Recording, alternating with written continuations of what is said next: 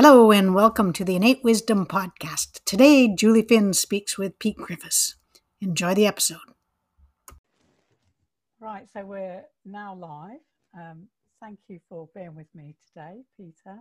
You're welcome. Peter G, or is it Peter Griffiths? I noticed. Peter G, Peter Griffiths, I don't mind. Is Peter G your stage name? Actually, I had lots of different stage names for the music stuff. Never called Peter. That was the funny thing about it. Okay. Because actually there was someone more famous than me that was actually called Peter Griffiths, so I kept away from that name. Oh, fair enough. Fair enough. Yeah. So we first met. Must have been I don't know, towards the end of 2018 when we were doing the Clarity Coach training together. You I think were going through it as a mentor at that stage. Is that right? Yeah, that was right. Yeah. Although I didn't have the privilege of being mentored by you, but we did get to know each other a bit in the exercises. And I do particularly remember one exercise right at the end of the program when we talked about limiting beliefs. So I might share a bit of that with you. Yeah, I loved the exercises, by the way. And yeah, that's how we got to know each other, right? And yes, just. Yeah, when I think back about that time, mind blown, just like, wow, amazing experience. Yeah. So at your kind of work at the moment is as a coach, consultant, and you work with business people and you work with creative people. But looking at your background, you've worked in businesses as a manager and leader yourself. And I noticed one thing that you said is that I think on your LinkedIn profile, that having done that, you kind of got more, you feel like you've got more of an insight yourself into what challenges people face when they're trying to develop their careers or, deal with particular issues and problems. And, all the things that are happening in businesses right now, given the peculiar circumstances that we find ourselves in. So what was the most interesting role you had as a manager yourself? No one's ever asked me that question before. That's a good one. I'll have to think about that. I mean, showing my age now, I've had 20 years on and off experience of leading people, various roles in very different companies. Telcos, finance companies, tech companies, travel industry. Yeah. I think my most challenging and interesting at the same time was working for a telco, Orange, France Telecom in the UK. So at the time, I didn't really, I don't have the same words now and understand psychology like I do, and I'm comfortable talking about this stuff. But it's when I seen the power of coaching back then, and I was thrown into the deep end. And got to learn lots of different parts of the business, even though I didn't actually get more senior per se. I only kind of climbed the ladder a few times, but what I got in return for just saying yes, I thought it was a mistake, but actually it was a good thing when I look back in hindsight that I just thought, why not? But then as soon as I accepted some of these roles, I was like, oh my God, a massive dose of imposter syndrome. And in the early days when the budgets weren't cut, they were flying me in a chartered plane to the head office in Bristol and sit me in a test bed. And I was responsible for, testing lots of stuff and quite a lot of responsibility, but it was pretty amazing at the same time. And even though I didn't really like how my tenure ended at that company, I can actually honestly say that I was grateful for that experience, because for good or bad, I really honed, my skills as a people manager, and, I really learned what didn't work and what was really useful. Yeah. So for example, I learned early on that micromanaging, standing over someone's shoulder and not building trust was actually the opposite of, high performance, and it wasn't going to be great for the people I managed. And actually I was quite lucky or humbling at the time, because they did give me feedback, thankfully, in a loving way. So, they were like, yeah, you need to stop that. And I was like, oh, okay. So, yeah. Well, I like what you said there, and in particular that, you talked about the power of coaching. And it sounds as well, you know, the power of being, in your case, possibly pushed outside of your comfort zone, but taking yourself outside of your comfort zone. And yeah, I mean, could you talk a bit about what you see as the power of coaching and how it moves people forward? Yeah, I mean, just being willing, to be curious and think, is there a better way? Can someone help me? A good coach is there as just a guide, a jumping off point. I would always say that, a coach is never going to tell you what to do, but they'll just get you curious enough to maybe take that first step and get excited about maybe something you just didn't see. We all have, I was talking to someone last night, another coaching colleague. It's impossible not to have blind spots. That might sound like bad news, but the good news is that anyone else doesn't have to be a coach, but someone you trust or someone that can really just listen to you can usually coax it out in a loving way and then give you a way forward. Yeah. And the work that we explored in terms of the kind of psychology we looked at, I've got nothing on it because I actually know that every client has everything they need. I mean, there's times as a coach, if I'm honest, you forget that and you get nervous when in real time when you're coaching people, but that's the most amazing thing that I've picked up in my experience over the last, I would say, 4 years, is that I don't need to try and fix anyone at all. And actually, when I do, it's not that you're going to do damage. It just doesn't have the power and impact. And that person, it's like teach a man or a woman to fish. It's not sustainable. But when you listen to someone at a deep level and have a really nice human connection, that's where the power of it, I wouldn't say magic, but that's where all of the source of wisdom and all of the solutions and creativity, that's where it all lives, right? And just linking what you've just said back to what you said earlier, what I noticed was the importance of care and love. So for you, as a young manager, getting, talked about getting feedback in a loving way, and then also having that care and love and giving that to your clients as well, which is something I think we don't talk about that very much even in coaching circles, but it just struck me then when you said that. Yeah, and I actually didn't even, honestly, I wasn't even aware that would pop out. It wasn't any, that's the power of this stuff, right? That I've more and more these days, I've just got nothing on it. Yeah. And I'm still surprised when things pop on my brain and, in conversations like this, because that's the impactful thing. If you don't get in the way of that, and you let your wisdom shine through and just relax into, really nice conversations. Yeah. I feel like we've got a good connection here, and I'm not trying to think ahead. I'm just listening and enjoying the conversation. Yeah. And I think if I mirror that in the same way I work with clients, that's when I get really good results, when I'm not trying to do anything, if that makes sense. Might sound terrible as a coach, trying to sell yourself, but that's it, right? Because the more relaxed you are, even when you're not speaking, it's that unsaid energy that you're giving out. Yeah. So if I'm relaxed around my clients, when they're, for example, having a bit of a moment and they might be freaking out, they're probably going to settle into or get curious and think, okay, well, he seems okay. Maybe it's time to take it down a few notches. And only then, right, you can really only listen when you're not really having a lot going on upstairs. Yes. Yeah. I've just been listening to a webinar where the speaker talked about the role of the coach as being, giving the client the opportunity to kind of like just unpack that story and look at it from a few different angles and see a new way forward. So we're not telling them what the story is. We're not changing the story. We're letting them do that examination for themselves just by creating that safe space and giving them, few questions or summarizing back or, whatever other ways that we might do it to help them feel safe and also just challenge their thinking a bit about where they are. Well, what they've been telling themselves and what's getting in the way because of what they're telling themselves. Yeah.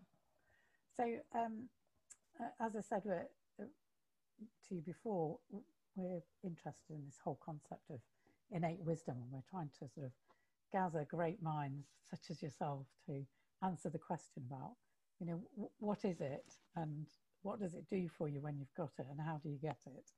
So starting with, you know, what does innate wisdom mean to you? I think it just means, I mean, the simplest way I could maybe unpack it is just, it's everything that you think you haven't got. That's the trickiness of it. The only thing that ever gets. I love that. Yeah. So on the, you know, on the nose, isn't it, that one? I love it. Yeah, and I mean, you know, we all look as coaches or people who are in this game of trying to help and impact people. You know, I'm always looking for the easiest, least path of resistance to explain it. And I think the more you just don't get in the way of it, the better it is. And that's it for me. I just know that we are born with everything we need, and we don't really lose it as such. And that connection we have, you know, that deep connection with, you know, call it wisdom, consciousness, whatever you want to call it. The only thing that kind of tricks us, and it's innocent, because me too, I don't see it. And I'm sure if you spoke to, you know, Mira, she can tell you many occasions, even today, when I didn't see it. But for me, it's the more I explore it, there's just, it's like layers and layers of, okay, just really subtle. You know, it's not like it's eureka moments or, oh my God, I get the, you know, the answer to everything in existence in the universe. It's more just, you know, it's more just like, wow, I haven't seen it like that. Really subtle. And that's what I say to my clients. It's like, when you think you've sussed it out, that's when there's probably a call to action to maybe get some help, or just maybe ask yourself some further questions to get curious. You know, is that really true? Because I know for me, if I get really cocky or a bit ahead of myself in terms of thinking everything's fine, that's usually when I'm on the cusp of having a bit of a knockback or a setback, or, you know, a bit of a rocky moment. Yeah. But correct me if I'm wrong, if all change does feel uncomfortable, and that's the thing. It's just being curious. Are those uncomfortable feelings, are they telling you something that's really bad, or maybe you're on the cusp of some really, really nice change that's going to, you know, really help you in the future? Yeah, I think this is, for me, this is a really important point that you brought out, because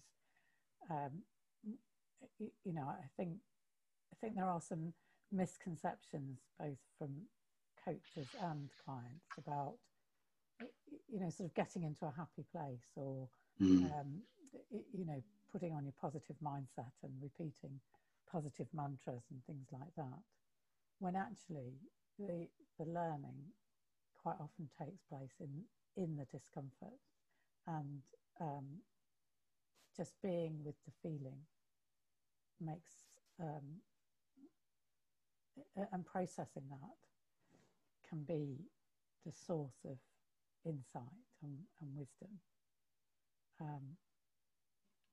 And a lot of our culture, I guess, is about avoiding and suppressing feelings.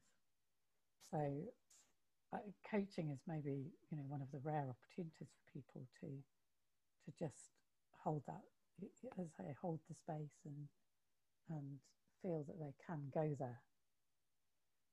So yeah. So what's some of the sort of interesting, or, you know, sort of things that have made a difference to you in your life or in the lives of your clients, in terms of, you know, you've had some realization and it's kind of, you know, shifted the veil away from your eyes. You've seen it differently. Yeah, I mean, it's been truly life-changing just exploring this stuff as a coach. But what really excites me, I'm chuckling because I was talking to someone earlier today about, you know, what are some of the things, because what's always tricky for people in this game, you know, when you're helping people, is the marketing thing. Because from a coach's perspective, or for example, you know, my business partner, my wife Mira, who run the Mind Takeaway with, we're always curious, you know, have they got what they came for? And when we ran our last leadership boot camp, we were blown away, and it was really amazing to see that they transformed, and they all had very different, you know, experiences and takeaways. but half of the stuff that they took away, which they seen as valuable, it was a humbling lesson for us because it wasn't really on our shopping list of, yeah, they're going to get that. So, yeah, so it's always a reminder now that I need to see it from both sides. Yes, we need to build something, and it's always your best guess, right? But that was a really, really useful realization that the way I would explain it sometimes, it doesn't always come across from the other side, from the client, and they might unpack it in a completely different way, if that makes sense. So one really simple one I can give you, which quite a few of nearly half the people took away, was they ended up supersizing their careers. So for example, one person was saying, I'll never get promoted. I don't, it was quite a big dose of, like, say, imposter syndrome, that kind of thing. And they ended up being promoted. And I wasn't surprised because I didn't have anything on it. I kind of knew that they had everything they needed to do it. Yeah. But that wasn't really in scope of what we were trying to help them with. So it was really cool. I think that the biggest realization for me personally is that you look and seek for solutions, and you find something that maybe, with the help of a really good coach, a pain point, or maybe just exploration. A lot of it was me just, for example, being on the training with you. I unearthed a lot of things I wasn't even aware that were problems for me, or things I was struggling with. So it's always just being curious that once you've resolved one thing, just be prepared for really nice gifts, just little subtle things where things will just end up unraveling on their own in a natural way. And that's the bit that blows my mind, that you kind of resolve one thing, and because you're relaxed and you're probably in tune with your wisdom and, what you said, that innateness of, we have all of that anyway, you're more likely, or that's what we've seen as our experience with our clients, and even for myself, that things will just resolve themselves, which is pretty amazing, right? Yeah. We put so much effort into sorting it all out, and then it's usually that, as you say, the moment of clarity where you realize you no longer have to sort it out because it's not a problem, or it has resolved itself. And you know what? My wisdom used to get in the way and say, no, I'm not happy with that. I need to suffer a bit more.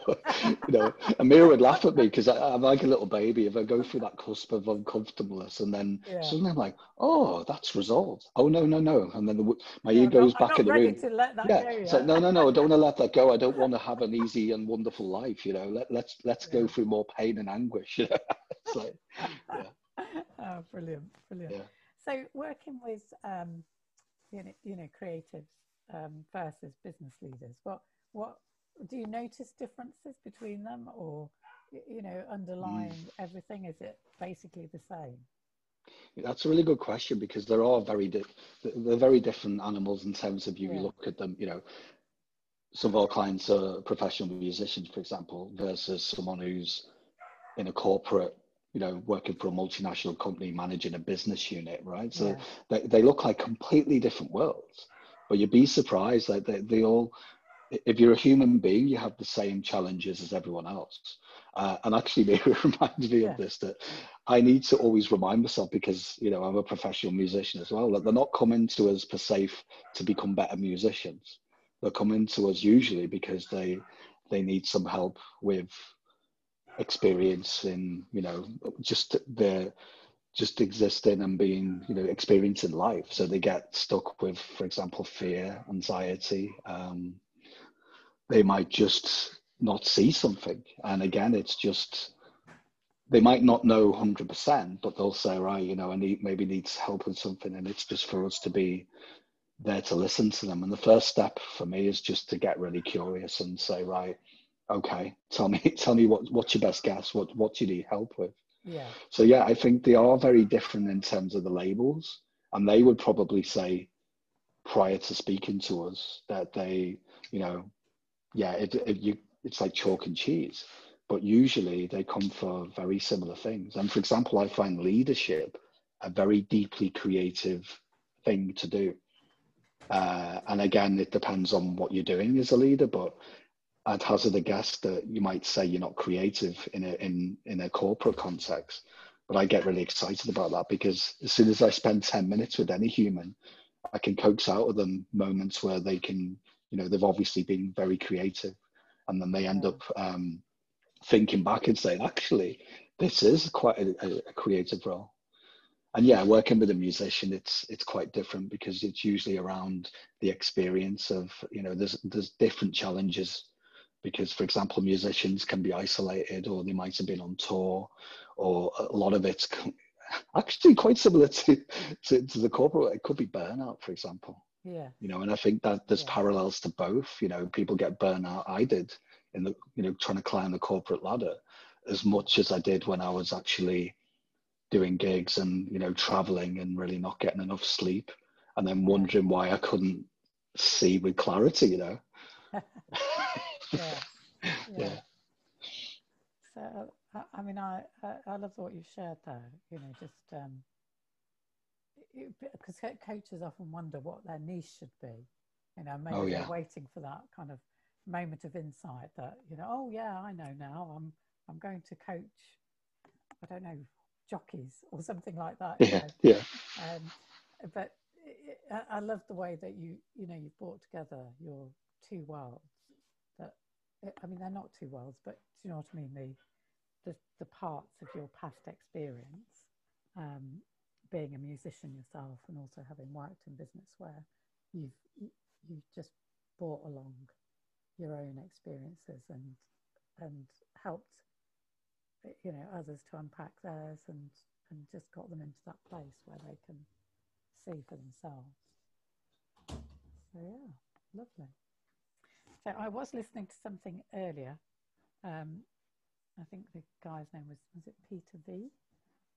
He was interviewing you. Oh, Brian V. Oh, Brian V. Yeah. Prior to recording, this was the guy I was saying that was based in Asia. Yeah. Oh, okay. Yeah. But I didn't get a chance to listen to all of it, but I did hear that originally you started out as a paper boy. Yeah, I actually posted something on LinkedIn, and I didn't realize how much it was going to blow up. That I was just curious. It wasn't like I was collecting even data, or it had anything linked to the business. He actually coaxed out some interesting stuff. No one had ever asked me that before as well. He was like, what was your first job? And I was like, I had to stop for a minute because I was just never, the last question I expected. And so it was a paper boy, and I think at the same time, pretty much in parallel, and this is just to be clear, I didn't even want to do this. I just felt, okay, well, I've been asked. My dad was like, yeah, it'll be good for you, delivering milk at like between 4 or 5 a.m.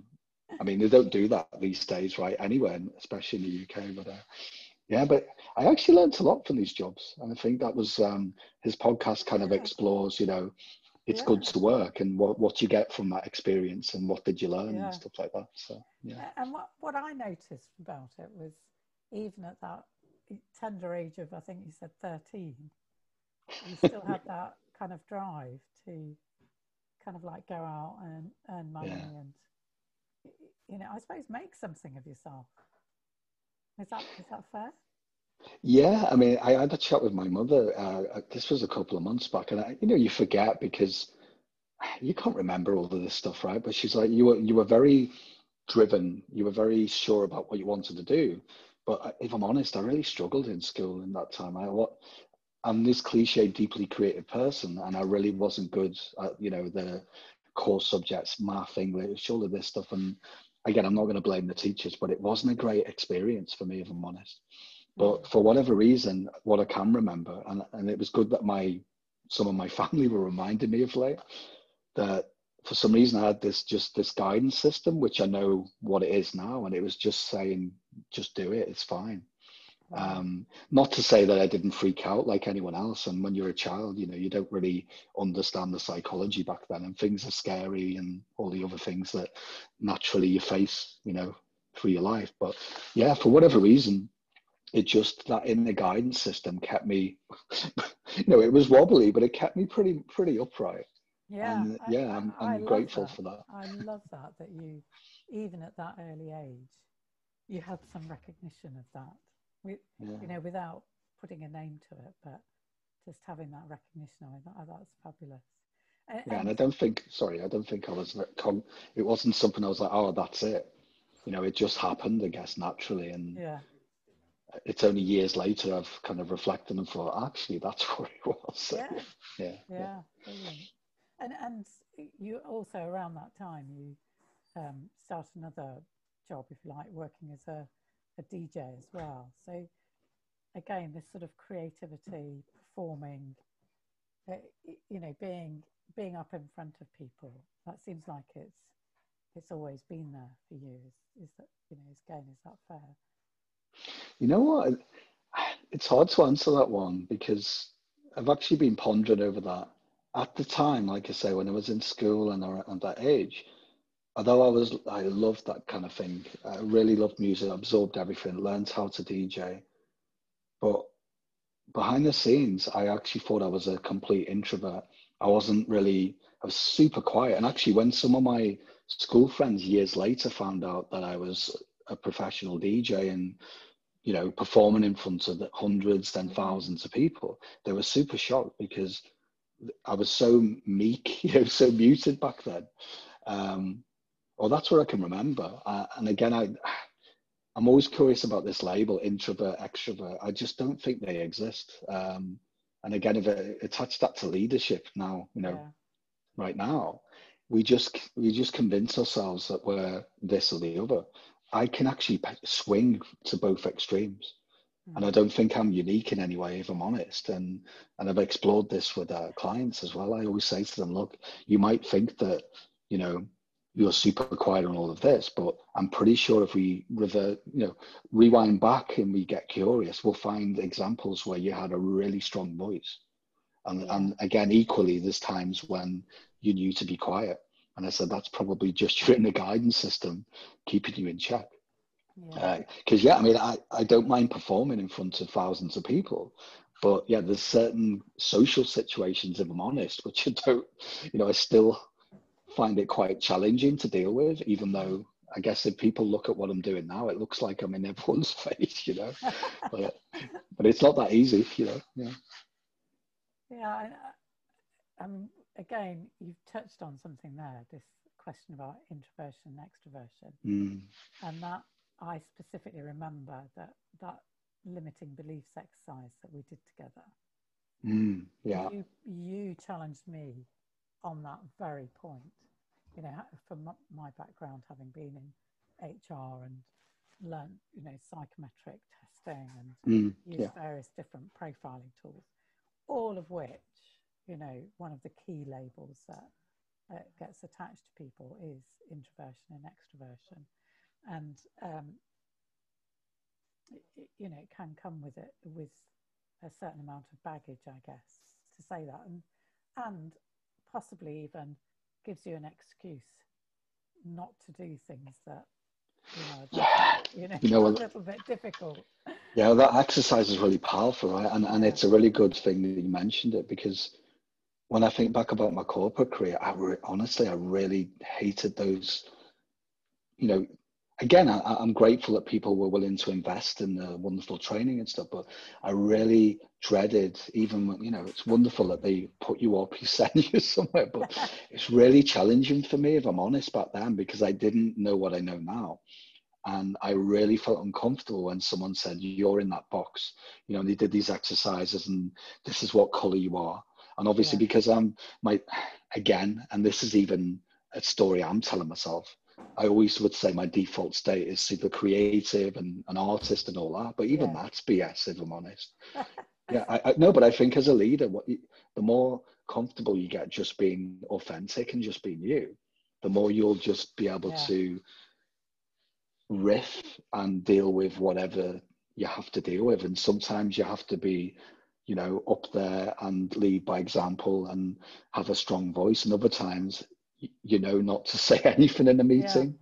And you learn that the hard way, right? You know, I help clients. I love that, because I'm saying, look, maybe you just don't need to get into any discussions, and maybe if you want to be really taken seriously, then only to speak when there's something impactful to say. And again, just to be clear for people listening, that's not trying to be a smart ass. That's just like, if you really truly believe you're going to add value, then, you know, don't be mute, say it. But I used to, yeah, so go back to the training, I found it really difficult. I think the jumping off points when you do these tests, right? There's nothing wrong with them. It's just that I got even a physical response to them, that even that was a bad thing, if I'm honest. There's nothing bad about it. It's just that you need to take them with a pinch of salt. The challenge for me is my previous managers used to hold me to them, and that's what used to cause the friction. Yeah. And dare I say, in a few roles, that was probably the jumping off point for me to leave and find something where I was allowed to be me. Yeah. I'll come on to that in a minute, because I do talk about your is it diversity, equity and inclusion, or equality and inclusion? Anyway, but before we sort of leave the limiting beliefs exercise, I think you've brought it out really nicely there about, you know, you can tell yourself that story. You know, in my case, I was talking about, you know, I just can't get up in front of groups. But then with a few questions from yourself and Jane Gray, who was with us at the time, well, hold on a minute, actually, there's some evidence that you can do this. And you have done it, and you've been doing it on a regular basis. You maybe haven't categorized it in the same way, because it might have been leading a meeting or, you know, giving a business presentation as opposed to doing a facilitation.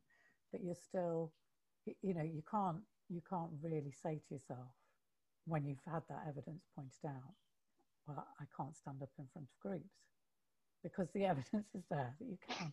And that's what you were just pulling out there, you know, in terms of, we tell ourselves the stories, we give ourselves the labels, and then we believe that until we kind of get pointed back in the direction of, well, hold on a minute, you know, that's not all you are.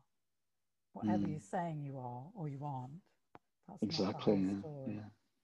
Yeah.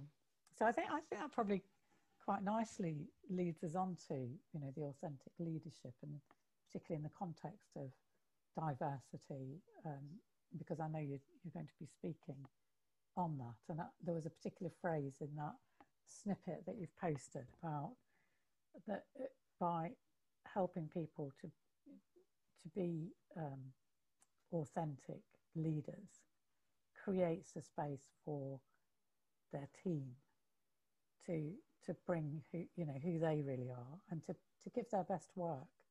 And that's I thought that was pretty powerful, actually. So what are the secrets of becoming an authentic leader? you know, I love talking about this. I mean, this is something I really get a buzz off, because like we alluded to before, I have had some experience of leading people, and you know, I like anyone, I had lots of fails, like we do, and did things and annoyed people. But what I realized is, you know, again, it was just really listening to people, really being in tune with, you know, when you're off, and also just checking in with yourself. And if I was off and not being authentic myself, then how could I possibly show up and do my best work? But the second part of that is, how would anyone really follow me over a cliff? That sounds really bad, doesn't it? But you know what I mean, is like, if you build trust. When the extra effort's required, who's going to come with you? Like I was truly humbled in my career many times when I had to come cap in hand, because I was getting rollicking off my seniors and saying, we need to do more, you know, they want more. And I was like, really? Okay. And then I go back a bit sheepish to a meeting and say, look guys, we need to do a little bit more. Is anyone willing to do a bit of overtime or whatever it was? Right. And they were like, yeah, we hate you right now, but you know what, we'll do it, because actually we know you've got your back. So it wasn't said that clear, but it was just unspoken. They did it in their action. And then honestly, there was days when I remember one day I was in tears, because I was just so blown away, because I felt so guilty for adding that extra pressure. but they were like, look, it's okay. And one of them was coaching me. It was brilliant. It was like the reverse roles. When I was having a one-to-one, they were like, it's okay, because you've given it forward so much for us. We didn't even stop to think. And she said it was really cute. This, I wouldn't say it is, but she's like, yeah, we had a little teepee, we all got together and we just said, yeah, it's kind of annoying, but we know it's not Peter, so let's just do it. Yeah. And I was like, wow, that's amazing. Yeah. So yeah, when I talk about this stuff, I think the first step is just don't be a horrible human. And what I mean by that is we all get lost. We all get angry sometimes. And I do, I'm not perfect, but it's own up to that. So the first step for me is, creating psychological safety is just say, look, guys, I might have the label of being the leader, but I really look to you guys. I hear you. I'm listening to you. I really respect everything about you. And then the second stage for me was just take an interest in everyone. And it's not a strategy, because you can do that in a really insidious way and not be authentic about it. But for me, it was just like, what do they do outside of work? You don't have to know everything, because I appreciate people's boundaries as well. Some of my best people in the past didn't really tell me much. It took years to actually coax out of them. I didn't even know one guy had a wife, I'm joking, but, yeah. And I don't mind that, but just showing an interest so they know where their boundary lies with me as well. So, and then they get comfortable. So if they feel the need to be able to spill the guts or they want to tell me something, they know the door's always open. And then the rest of it is just go on a deep exploration with those people and you'll find all of the answers. Because I'm not one for kind of saying, the 7 steps to psychological safety or any of that.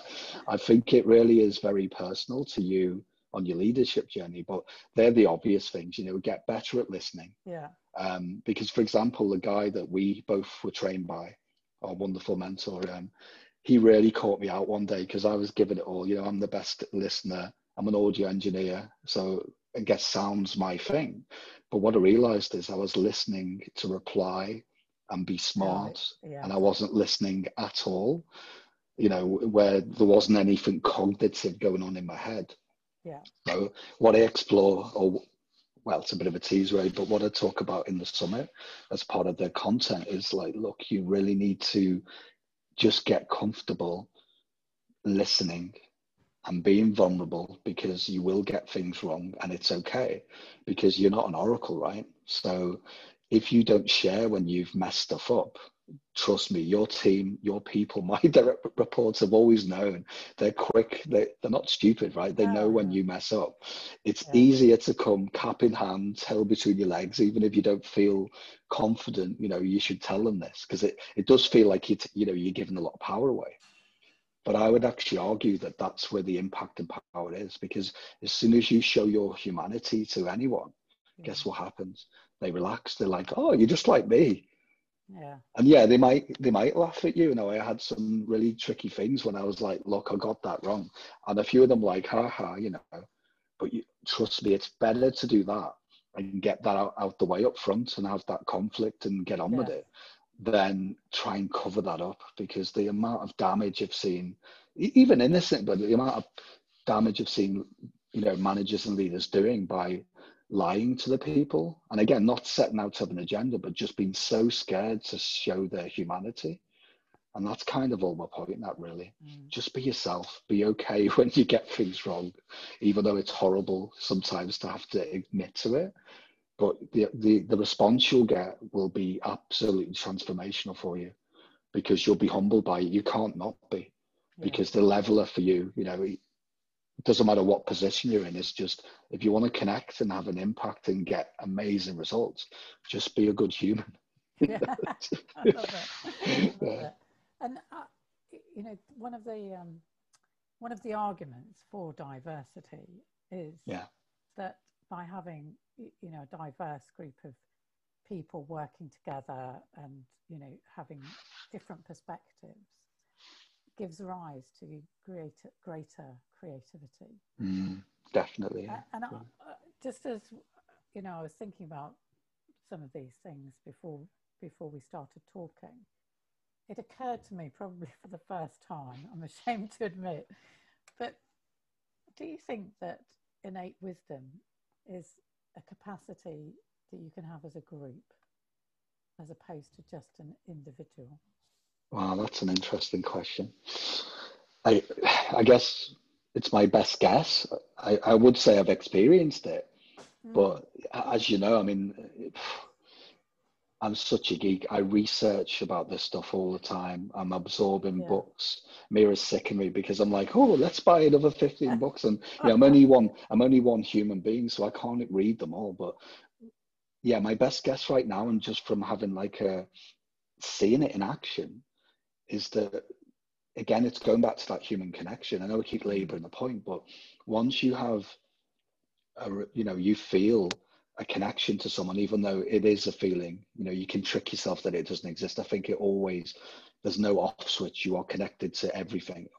It sounds woo-y, doesn't it? But I really think that you can have a collective wisdom for sure. Because, correct me if I'm wrong, if I think back of some of the things we did in group work, sometimes it was just unsaid. You just felt that we'd already resolved what someone, or you can feel a collective shift. And if you go back to the label of creativity, yeah. No, but that's it. And I think, again, it's really difficult to prove because it's not tangible. It's not something you can bottle. But when I say to people who are a little bit resistant to it, or they're like, yeah, prove it, I'm like, well, do I really need to prove it? But I'm saying that in a loving way. I'm just saying, I've got nothing on it. I was saying to someone recently, I was like, I don't want to argue with you because I don't feel it makes sense to do that. All I'm saying is, if you're curious about this stuff, go out and test it in the world yourself. And that's the most powerful thing that you can give to your clients, or if you're trying to help someone. I'm like, well, this is just my best guess. I not believe or think, I know that I've experienced it, but I can't prove it to you. Yeah. But I can give you an example where if you go off and try it in that context, I'm pretty sure you'll be blown away at some point. And then the amount of people who come back and they're like, oh my God, it happens all the time. And I'm like, but the thing is, I didn't think that as well. And I have to concede that when you put yourself in the shoes of a client, or, if it's helping my mum or whoever it is, or friends, I'm always like, yeah, I've been there. And sometimes I can get ahead of myself and get a bit cocky, right? And that's when I lose the connection again. So for me, it's just reminding myself, I actually was very skeptical of all this stuff. And I still am sometimes, because when you don't see it and you're in a bad place, or you're having some feelings about something and you can't unravel it, you are going to be skeptical until, you get back into that innate state again. And then you're back in the room, the light comes on and you're like, like this nice feeling we can, I'm feeling now, just having this conversation. That's what we're always looking for, right? Everyone is searching for that nice space. And I guess that nice space, whatever that looks like for you, when you experience it, that's going to be the source of everything that you need: creativity, wisdom, everything, resilience, the lot. Yeah. And it just sort of brings it home to me, people talk about the importance of the role of the leader. But creating the opportunity for people to be themselves, to recognize and to bring who they really are, as opposed to what labels they've put on themselves or whatever, or what other labels other people put on them. That's the power of a leader's role, isn't it? It isn't about being, the best at budgeting, or, product development or something like that. It's actually harnessing the power of the team together. Yeah, that's where the power is. I mean, all the best leaders I know, and people like yourself who know you can impact others, it's not because you're like, oh, I'm the best at this and I'm better than you. It's literally because you know that the power is in that collective effort. And for me, that I'm always looking to the people I managed in the past. And they were always surprised. I'll give you one really good example, because I talked about this in our leadership program, that when I managed quite a diverse team in the UAE, in Dubai, and it was a really tough gig because it was a culture shock. I'd only just moved to the Middle East, language barrier, Arabic, lots of things in the mix, and then they were in different places, different offices, different countries, and it was a tough gig initially. But what I realized is, as soon as I just realized I had to be patient to get them at this reset the clock stage, where I was like, look, I'm not going to come and tell you what to do. And it was quite tough because the leadership style in that culture in Asia and the Middle East at the time, and then for good or bad, was that, you know, I'm going to come in and shout at you and you're going to do exactly what I want and you're not going to take ownership. And I came from a place where I'd have had that drummed out of me, you know, that's not a good place to be. And so anyway, it took a while, but once they got to that state where they were like, actually, I'm the most important part in the team and so are you. And we're all, I don't like to say all in this together because it's a bit cheesy, right? But we're all responsible. So all I used to say is, yes, I am responsible for everything, all the moving parts. However, your part to play in that is that let's all trust each other and I trust you to get on with it. And it does take a bit of courage and it does take a lot of tinkering and going back and picking up the pieces when people get it wrong. But it blew me away. And I was actually surprised at that stage. This was way back in 2008, that the results came in thick and fast. And then that's when, I think that was one of the first times when I really knew that's it. That's exactly what you need to be able to build high performing teams. Because I kind of knew that I was experienced, right? Otherwise I wouldn't have probably got the role, but I didn't see it that clearly. And that was a tipping point for me where I was like, wow. And it wasn't like, wow, I'm amazing. I was just like, wow, this team's amazing. Just with a bit of love and TLC, that's what you get. Versus micromanaging, bullying. And just to be clear, I know people don't usually set out to do that, but it's usually fear or, just an innocence that usually then leads to more toxic or destructive actions. And I'm really grateful that I went through it because it was a tough gig initially. It wasn't the easiest role, but I'm glad I went through that transformation for myself because I actually interviewed the people who were in my team quite recently. And I asked them, I said, look, I've got nothing on it. I'm not looking for cheesy testimonial stuff like that. I just genuinely want to know, what was it like back then? What did you get out of it? And I was careful not to say, trying to put me on a pedestal. And it was really interesting what they said. They all kind of said, I felt empowered. And it was the first time where I knew that I could do anything I wanted to do within reason because it was on me. And they all ended up in more senior roles than me, if I'm honest. They're all like heads of compliance and stuff like that, still in the Middle East. So that just blew me away. But I didn't set out to do that, by the way. I mean, Mira and I didn't say, right, let's start coaching leaders. That was completely, we stumbled on it. I guess I'm not surprised in hindsight now because we've both done that. But, going back to the niche bit, that was really tough for me too.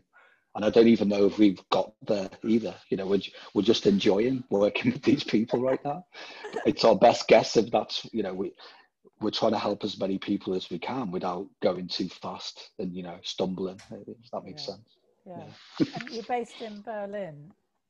For now, yeah. And do you work mainly in Germany or is it, do you offer international programs as well?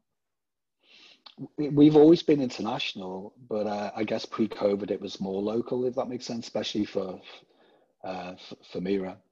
But funny enough, we were already planning and we were grateful to be trained.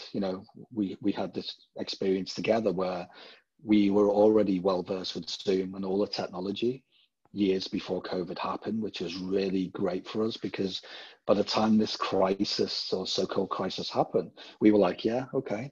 Of course, we were still like everyone else. Wow, this is a bit scary, but we knew exactly what to do. And it wasn't even a pivot. We were just like, well, in fact, we were 2 or 3 days into our first proper leadership boot camp, and we'd had swanky hotel booked and all of that. But instead of panicking, we were like, well, okay, to be fair, for our clients, they panicked a bit, and it took a few sessions where we were, a bit tricky, where we were like, let's not talk about COVID anymore, but we realized that we could just go straight online without any real friction. So that was kind of cool. Yeah. Brilliant. So if people want to find out more about the Mind Takeaway, where do they look? Yeah, you can contact us on the website. It's themindtakeaway.com/podcast as well, because the podcast is pretty much just what we've been talking about today, to be fair. We talk to coaches, some clients, creative, lots of different diverse people from different backgrounds. But what underpins it is just same thing, human connection, wisdom, innateness, that kind of thing. And yeah, if anyone wants to reach out on LinkedIn, Sorry, can we just stop? Please do. Okay. Yeah, I've just recovered. Sorry, I got a frog in my throat there. Gary will edit that bit out. That's fine. But anyway, that seems like quite a good place for us to stop. I don't know how long we've been talking, but wow, it's been nearly an hour. Wow. Yes. Yeah. It's the hour now, isn't it? So yeah, probably shouldn't take up any more of your time. But it's been absolutely fabulous to just touch base with you again. And likewise. And yeah, I mean, it's really cool to just have a reminder. And I'd forgotten about, some of those wonderful sessions that we did. Yeah. And I got just as much as we all did, right? Yeah. And just, what just came up then, I don't know why I thought about it. When I talk about that, introvert, extrovert bit as well, I knew that you were good at what you did for sure, even though we were still trying to get to know each other. And I actually was just mirroring myself because I used to really struggle, and I convinced myself that public speaking, and I actually really got into trouble in my work in previous role because I would do everything I could to avoid it, if that makes sense.